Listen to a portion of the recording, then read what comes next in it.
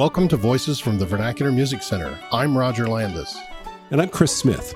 And this is a podcast from the Vernacular Music Center at Texas Tech University. The Vernacular Music Center is a center for teaching, research, and advocacy in the world's vernacular musics and dance.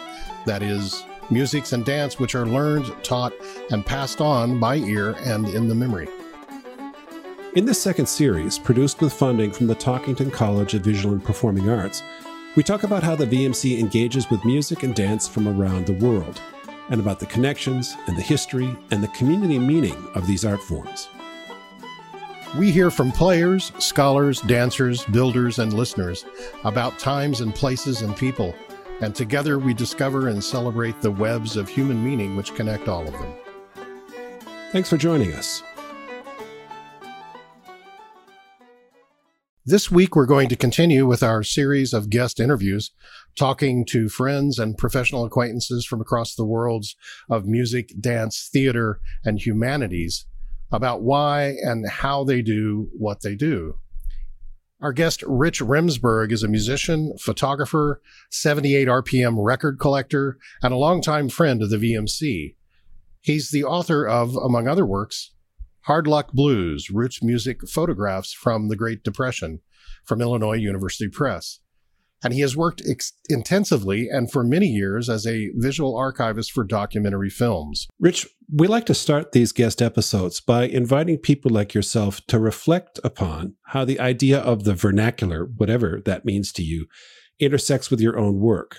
But just before that, maybe we could start out by asking you about your day job and about the life events that brought you to that gig. Well, my day job is as working on documentary films as an archival producer, and what that means technically is all of the third-party material in a documentary film. Anything that's not shot by the crew is generally something I'm responsible for. What that usually means is the vintage film footage and photographs and newspaper headlines and maps.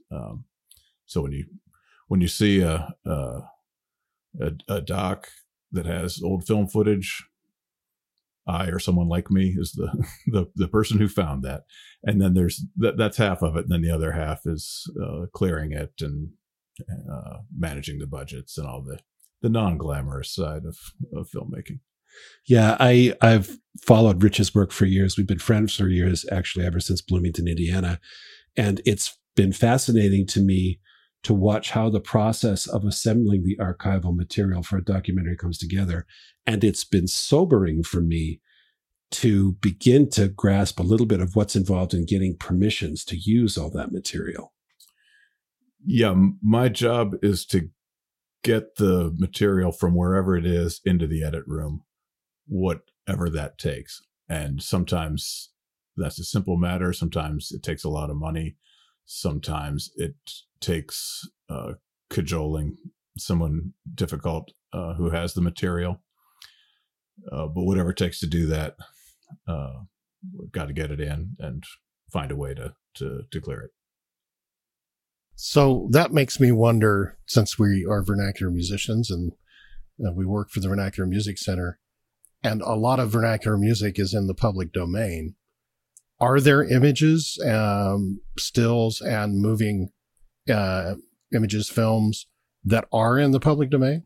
Yeah, quite a bit. And that's what a lot of my job is to figure out how much of that can we use so we still have money left over to license everything else. The National Archives, the Library of Congress, NASA, the National Library of Medicine, there's a number of good sources for moving images that are public domain and free or close to free to use. Yeah, I had particular occasion to be grateful for that because Rich was kind enough to lend some of his expertise when I was trying to source images for a couple of different books. But I also want to take a moment to acknowledge that Rich is actually a press mate of mine. His book is published like mine by Illinois University Press. And it's a book I remember talking about very early on before it even came to press. We bounced some ideas off of me, and I was singularly unresilient about what this project would be. Can you tell us about Hard Luck Blues? Yeah, I don't remember your own resilience. I remember that you were involved from the beginning. The Hard Luck Blues is it's a collection of photographs, all public domain, from the Farm Security Administration of roots musicians. Is, I guess, the way I defined it in the book. The Farm Security Administration was a New Deal agency for purposes of this discussion, from 1935 to 1943, where a number of photographers fanned out across the country. They started documenting soil conditions and agricultural problems as a way of documenting financial need to report to Congress. But because of the vision of the program's director, Roy Stryker, it grew into this enormous visual index of American culture. And he was very concerned with small town life and the visual indicators of Americana. And people have combed through that collection. It's an enormous collection, a couple 100,000 images. And people have combed through that in a lot of thematic ways. But I was surprised that no one had done that for music. So I did, and went through about all the images and picked out the ones that had to do with music playing and performance, and compiled them into a book. So when you're searching through images, I assume now there's probably keyword searches attached to those images, but at the time, the book was published, 2010? Yeah, that's right. Yeah. So you were doing the research presumably for 10 or 20 years before that? Yeah, 10. Yeah. Okay. This was always a side project for mine. And it got started because it was one of the first things on the internet. And I had a job working at the digital library at Indiana University. And there really wasn't enough for me to do at this job. And I spent a lot of time on eBay and just goofing off. And then I went to the Library of Congress site to see if they had put any of the FSA images online. And in fact, they had put all of them online. And the keywording was there, but a lot of these things were not indexed. So I was able to find some stuff by searching on guitar, banjo, fiddle. But then there's a lot of things that either were not meta tagged with that in mind, or didn't have any cataloging at all. So I just flipped through digital pages after digital pages, and I had the perfect job for it because I had nothing else to do. So I just spent a lot of time flipping through and looking for signs of music. Yeah, looking for signs of music. And they are amazing images, some of them familiar, some I had never seen before until they appeared in the book, which is a beautiful looking book, large scale and beautiful reproductions of these photos. But then the investigation actually went further, didn't it? Because some of those folks had been identified and some of them hadn't been. And you did a lot of that tracking, didn't you? Right. Very few of them had been identified, some of them. But I tracked down a number of the people who appeared. It was an interesting time of the digital revolution, because we were all starting to think differently about how to do research and what you could do with that, how you could ask questions, and being able to browse through all those negatives online was one way of doing it. But then also in the early internet, being able to make connection, finding some of the people online, but also just being able to send out email instead of having to write letters was a revolution. And I was able to just send out a lot of queries to local historical societies and find the local people. And I was able to find a number of people that way.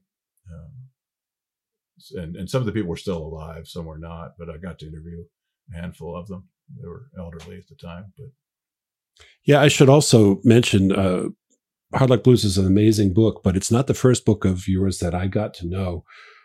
It's not something we really discussed prior to opening the mics, but I would be remiss if I didn't mention what might be some of the most striking work that I've seen in your book work, which is the remarkable book about outlaw bikers called Riders for God. Yeah. All these feel like old work at this point, but they were important projects for me. Riders for God is about a Christian motorcycle gang in Ellisville, Indiana, southern Indiana. I became aware of them when I lived there. I'd see them around town at various things. They were involved in local youth conflicts and on the protest lines at Planned Parenthood. And I was intrigued with these people who were bikers, but also Pentecostal Christians. I ran into one of them at an auction and started chatting him up about the group, and garnered an invitation to the church and went and started taking some photographs, and that turned into 2 years of hanging out with them and photographing. Pretty interesting people. They're most of them are former outlaw bikers who are now born again Pentecostal Christians, and they transferred that sense of extremism and from a violent world of addictions into one of recovery and a very fervent form of Christianity and faith. I don't. Boy, I'm not sure. I'm not accustomed to talking about them without having pictures to back me up. But it was a great experience. The photographs for me now feel like old work, but I suppose I was the only one who was really taking pictures of that, so it's the best visual record of the Unchained Gang and the Christian motorcycle world. Which came first, Riders for God or Hard Luck Blues? Yeah, Riders for God was first. That was about 10 years before Hard Luck Blues. And so, how would you describe the relationship between you as a photographer, as someone who makes a visual record, and the profession that you're in as an archivist who studies a record? Is there a relationship between those? Yeah, there is. And one that I suppose the transition for me was somewhat gradual, but then took a sudden turn. I had 4 periods of that I think of my life as coming in four periods: music, cartography, photography, and documentary film. I became interested in photography in my early 20s. I was working as a geographer out in the field and was taking pictures just to show people back home where I'd been, and got very interested in photography, visual language, and visual articulation. I found I could be articulate with visual imagery in a way that I am not with talking, and was very attracted to that world. And so I taught myself photography, got a camera, and scanned my way into some darkroom access, and started doing that. One of the things about photography that I came to appreciate early on is it's a quoting art rather than a creating one. I wasn't working in the studio with setting light. I mean, I did some of that commercially, but for the most part, it was on the street or in documentary situations. And so you're the art, the craft is all about recognition and quoting, and rather than setting anything up. And that is very much like traditional music, right? Or any of the other stuff that we're attracted to. I think I don't know. Yeah, coming to understand quoting as a form of art and recognition as a form of art.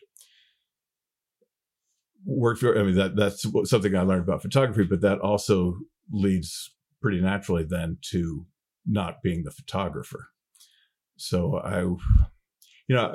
from my music background, I was always in the thrall of the Lomaxes and the folk song, the Warners, the folk song collectors, and the whole, just all the, the working heritage and history and mythology of collecting.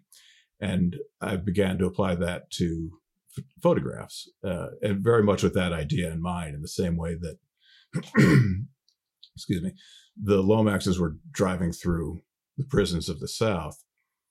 I was hitting the junk shops and flea markets of the Midwest and anywhere that I traveled, rifling through trunks full of photographs, finding the interesting ones, and then a big believer in the critical mass theory. You pile a bunch of stuff together and see how they talk to each other, what themes emerge, and what kind of dialogue they have amongst themselves. So I couldn't get enough of that. I just everywhere. My wife Lisa and I, that was the main thing we did was flea markets, garage sales, estate sales.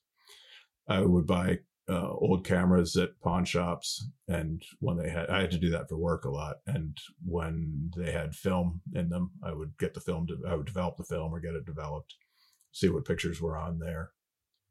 So very much the idea of folk song collecting, and I began to found photography as a form of folk art, and having the same.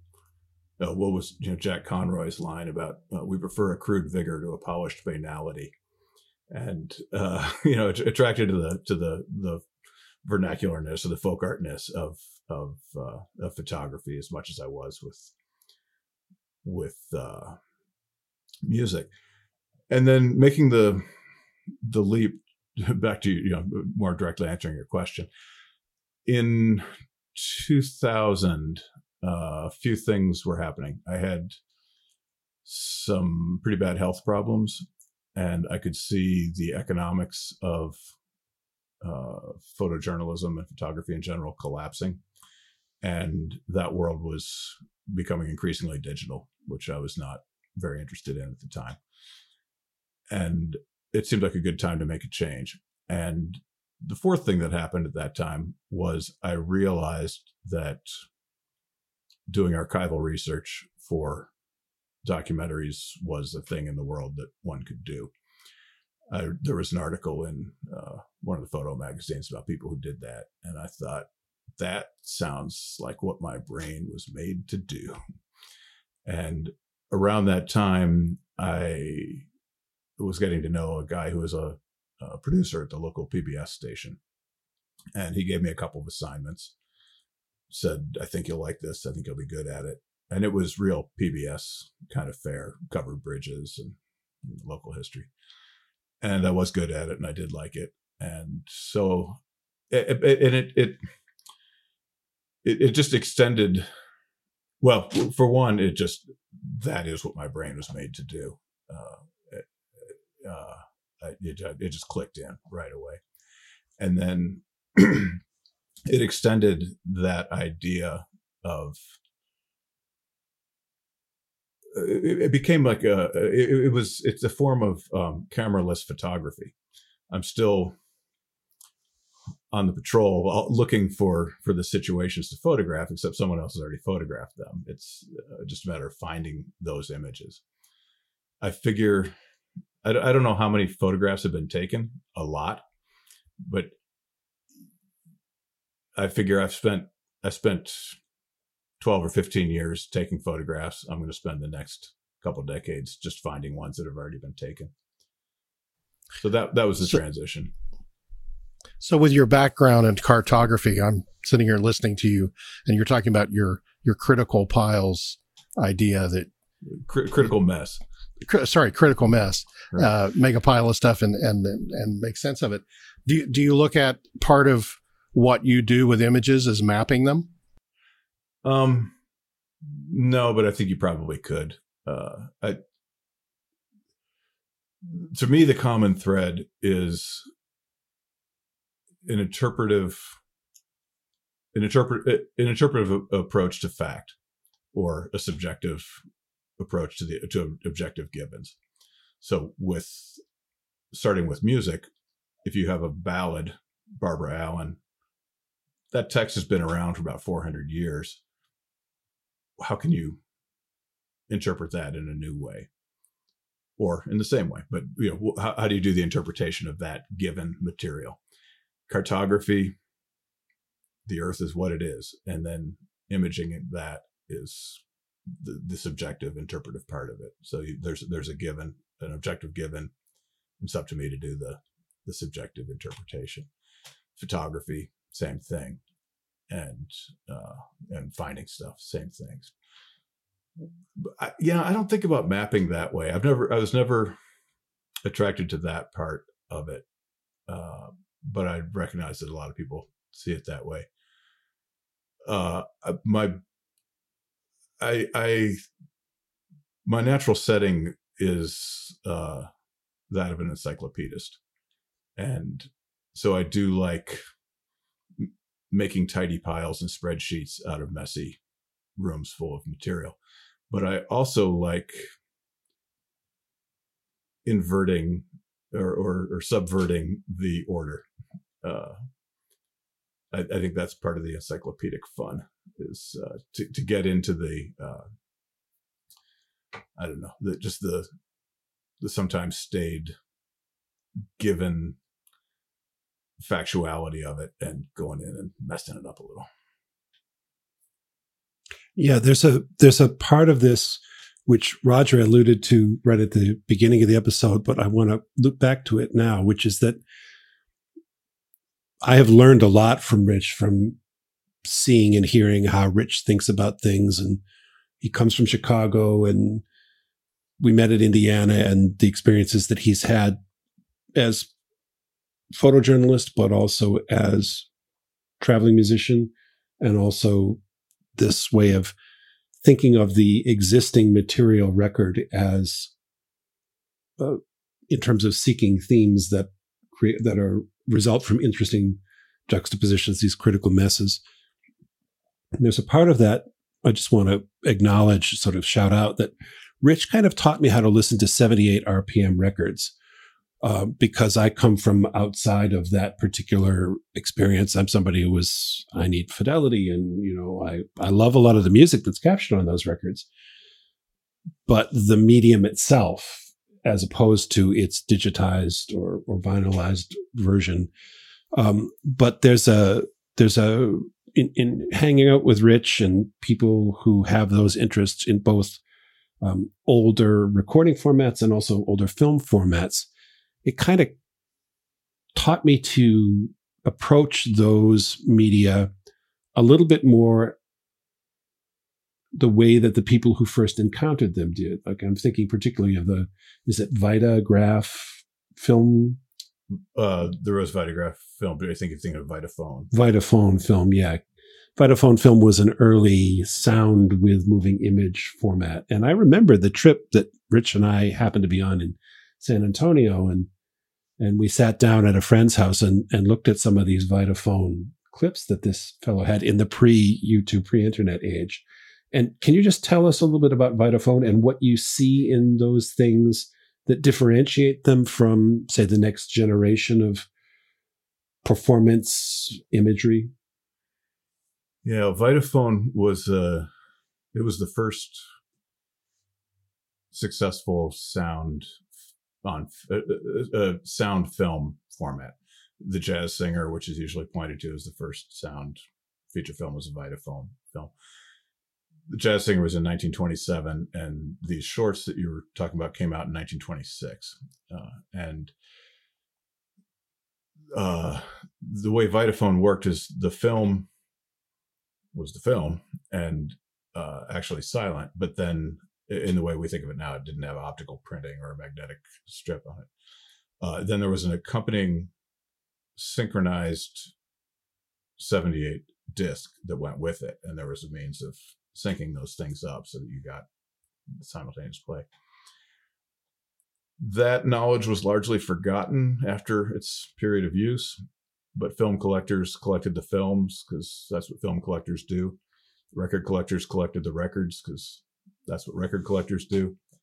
And at some point, they were talking to each other, and somebody, probably Ron Hutchinson, made the connection of what was going on and started a database to coordinate who had what records with and who had what films. And these are all owned by Warner Brothers still intellectually, and there's most of them are stored at the UCLA archives. But they started syncing them back up and making them available. Where we watched that evening of films was at my friend Rich Marco's house, and Rich was an old friend from Chicago, and he's the one who first got me interested in 78s when I was in high school. And Rich he's a one of a kind guy. He just super enthusiastic about all things 78 and all things pre-1930, and just knows so much about that. And he was, I forget what his role was, but I think he maintained the database or something like that of who owned what. So he had, this is, as you said, in the pre-YouTube, really pre-internet days. So he had one of the few legit copies that there was to be had at the time. It was a VHS tape. And I remember we sat in his living room and watched it. It was funny. I was just scanning some old negatives, and I found the pictures from that night. And Rich is just sitting on the edge. He looks, his nickname is the living cartoon, because he looks kind of like a cartoon character. And he's sitting on the edge of his seat, just like there's just like a suction tube from his face to the TV screen. He's so into it. And they are beautiful. One that I remember that we watched that night, I can't remember the name of the band, but it's a Hawaiian octet, and they play like 6 songs in 10 minutes, and it's just astonishing. As far as what makes those special, well, certainly because of how early they are, and there's no other documented record like that.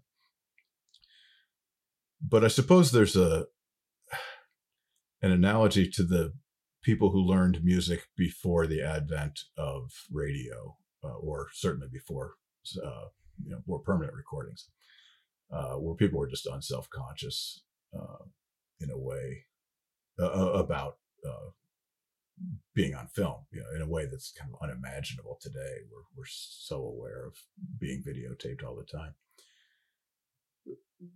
One of the great things about watching these things with Rich is he's so knowledgeable about the history of the particular performers. And he would point out, we would watch the Happiness Boys, Billy Jones and Ernest Hare. And he'd say, now watch these guys, because they did not come from vaudeville. They came out of radio, and their performance style is entirely different. Then he would riff on that for a while. And then that changed completely the way you saw the thing. I don't know, there's singers who I've just always found either uninteresting or annoying until Rich starts talking about them, putting them in context, and then seeing them on the screen too. And it makes for a hugely rich experience. And Chaz Chase, did we watch that one? He's the guy, he was a vaudeville performer, and I remember seeing him on Letterman. He lived a pretty long time, but his act was he would eat things, and not like a circus geek. It was more comedic than that. So he would start with lighting matches, and then swallowing the matches, and then he would light a cigarette, and then rotate the cigarette around inside his mouth and puffing on it so it would become like a lit cigarette, and then do a bunch of mouth manipulations with that, like the way a juggler would, and then eventually eat that, and then he'd eat the whole pack of cigarettes, and eventually he eats a ukulele. And the guy's just a masterful performer. And these guys were, there's another great thing about that, the Vitaphones, is they documented so many vaudeville performers, and they were that era. They these were guys who would spend 30 or 40 years doing one bit, and they just had it so refined. I can't imagine being a comedian now. You do one show, all your materials on YouTube, and what do? But these guys, they spent their lives on the Keith circuit or the Orpheum circuit, touring the entire country, the entire world, playing a different place every night. You've just refined your act, and it got so ritualized that when people would show up to see the guy who eats the ukulele or whatever, so even when their stuff became known, it became an expected kind of excitement. Those things are just beautiful in ways that just don't quit. The thing that watching with Rich and his friend, and then reflecting upon that experience was the part that particularly resonated for me was that this is a moment in which people who maybe have been performing in vaudeville or other venues for 20 or 30 or 40 years before acoustical recording, before moving image capture existed, they find it, or they are found by it. And so there's this eye blink moment when it's almost as if you're seeing the way it was before there was film, because these are performers who are carrying over from the pre-film era. And as you say, there's a remarkable refinement, but also a remarkable lack of self-consciousness. Very much so. Yeah. One of the great things, great articulations I got from you when I was starting to mess around with found photos and was showing some to you, you made the comment of how these things capture not only the intended record, but the unintended record. And that's a powerful idea, right? And films do the same thing. There's, in bringing it to contemporary work, I worked on a film a couple of years ago called Bobby Kennedy for President. It was a 4-hour doc for Netflix. And there's all these really rich moments of Bobby Kennedy or Lyndon Johnson and the way that they speak. And I don't mean the elocution. I mean just their tells come across so not just so vividly in film, but so uniquely. Like there's one point where a reporter is asking, this is Bobby Kennedy when he was still a scumbag lawyer before he became, the reformed crusader that we all love now. But when he was one of Joe, when he trained under Joe McCarthy, and there was I guess he was Attorney General at this point, and a reporter asked him about wiretapping Martin Luther King or wiretapping somebody. And Kennedy just has this uncomfortable pause and then says, I don't know to what you are referring. And if you just read that on the printed page, it would come across as a denial and probably insincere, but it would not have that hesitancy and the quiet, stifled panic in his voice, or LBJ glad-handing people, and you can just feel the backroom politics, LBJ-ness, and that comes across in film in a way it just can't come across in anything else. Other media have their own virtues, but the unintended record is just as powerful as the intended record. In one of my lectures, I used some footage talking about the Grand Ole Opry when it was founded, and I have some footage of Uncle Dave Macon, and it always causes the students in my class to laugh because most of them are unfamiliar with him. But also the thing that shocks them is his lack of self-consciousness when he smiles and laughs at the camera, and also, his dental work isn't, up to a modern standard. And I think they find that funny, that somebody could be so unguarded with a camera on them. And I always point that out to them. I say, well, this is a visual record from a time before people had that inculcated in them to where it's second nature, where you're guarded when there's a camera around or a microphone. And he didn't grow up with that. Yeah, that's true. And he was a celebrity, right? Yeah. And in a funny way, I think we're coming back around to that because there's a preponderance of ubiquity of visual documentation. And people are, especially the young people, are are comfortable with cameras on all the time. And there may be some presentation, but their performativeness, but that is actually part of their character now. Documentaries like Amy, about Amy Winehouse, are possible because she's of a generation that filmed everything, documented everything. There's enough that you can do a 90-minute, 100% archival, at least visually, 100% archival documentary about her because she's that kind of documentation. On the other hand, you've worked on a lot of films. Before we opened the microphones, we were looking at Rich's website at atlasfilms.org to try to remember what all the titles are that you've worked on. And I've had the good fortune to see some of these, which are multiply award-winning documentaries. Multiple films that Rich has worked on have won these awards. Very well-deserved awards. And sometimes I've seen them in their final form, and sometimes I've seen a rough cut or something that you were permitted to show me at a certain moment because I live down the street from you. And one of the things that has particularly struck me is it's a phrase that I've heard Rich use. He says, this is 60% archival or 80% archival or even 100% archival. And there is an incredible power about having this footage, which comes from all kinds of sources, perhaps little or none of which was filmed with the documentary in mind, but out of which is being assembled the narrative that the filmmakers want to tell. And I'm thinking not exclusively, but particularly of the film called Happy Valley.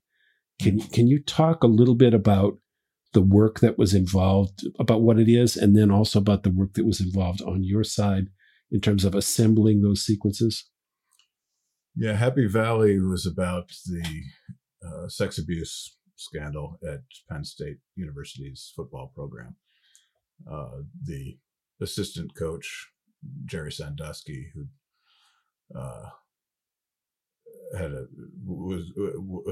been charged with a number of counts of sexual abuse of minors, and the head coach, his boss, Joe Paterno, and whether he covered it up and so forth.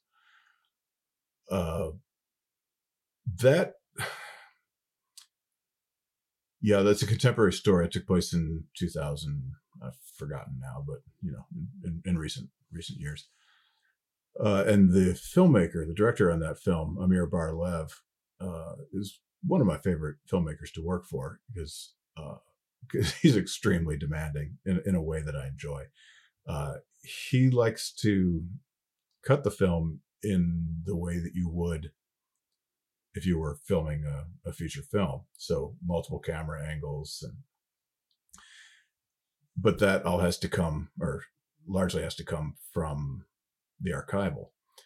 So of these news events, I had to track down all of the cameras that were at, or at least multiple cameras, all the cameras we could find that were at various events. And if you watch that film, and you are looking for that, you'll see it. And it's, I think it makes for great filmmaking. Some of there's the two scenes that come to mind are the press conference where Paterno's being fired. I think I found the footage from 4 cameras there, and they used 2 of them in the edit. And the sequence on Joe Paterno's porch where he's being fired, and I think there are 6 or 7 cameras represented there.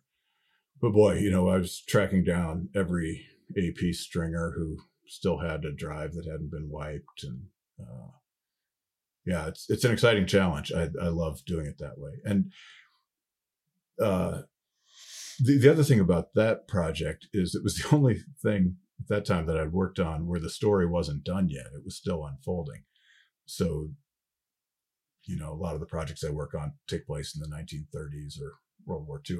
All the action's done. The film has been forgotten, remembered, cataloged, and then I have to access it. But with Happy Valley, the different court cases were still happening. So I had to get the archival as it was unfolding. Much of it I did. And the way docs are going now, even that, which was just a few years ago, just feels like an ancient history way of working. The volume now is so much greater. On Bobby Kennedy, we accessed from 75 different archival sources. And I think in our database, we had about 2,500 lines of archival assets. And that's now a small project. The things I'm working on now, it's like 5,000 lines and it's just, a couple hundred sources. It's great. It's a lot more work, in a way, but the technology makes this stuff so much more accessible. And just as we all get better at our craft, it gets more and more becomes accessible. More things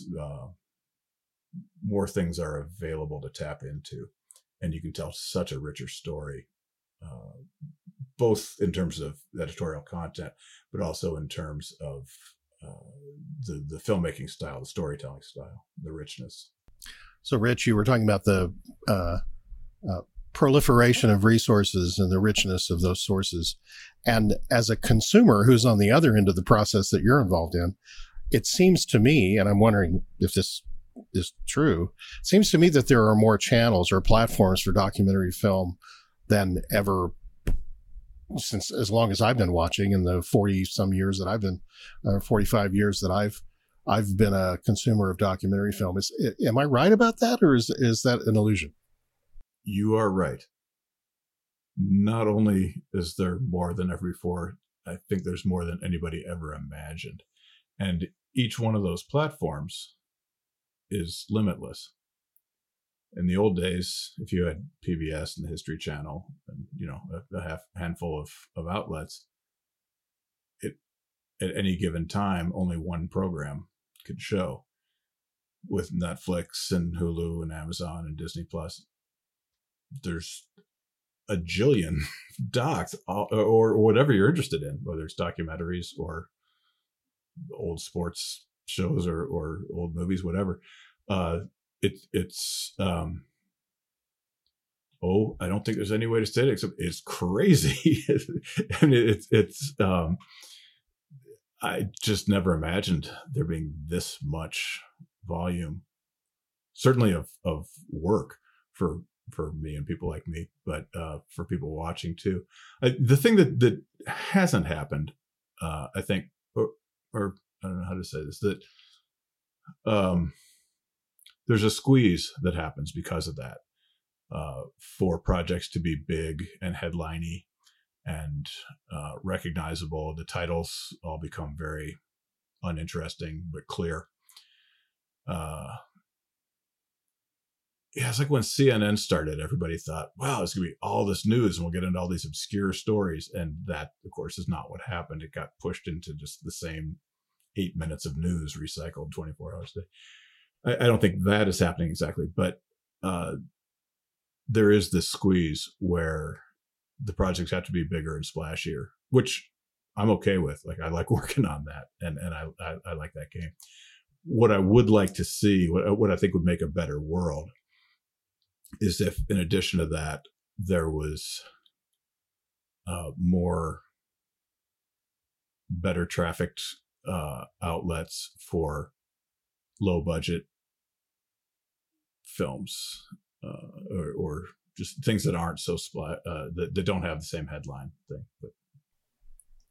So what we're facing now is the asynchronous delivery of these documentaries. I'm just thinking back while you were talking of it. I was thinking about that and remembering back to Walter Cronkite's famous documentary from Vietnam that convinced LBJ he not to run for re-election. And not that was his intent, but that was the LBJ's decision once he saw that. Making a documentary that several million people are going to sit together in their homes and watch at the same time strikes me as probably a different way of thinking about making a film than the way they're being delivered now asynchronously. Do you think filmmakers or contributors like yourself think differently about documentaries now that the delivery is different? Kind of, but the numbers are still there. I mean, for the prominent docs, they get at least as many people watching as we're watching Walter Cronkite. I don't know that it changes how we work on it. Sometimes like the legalities of the clearances might have a tighter scrutiny. For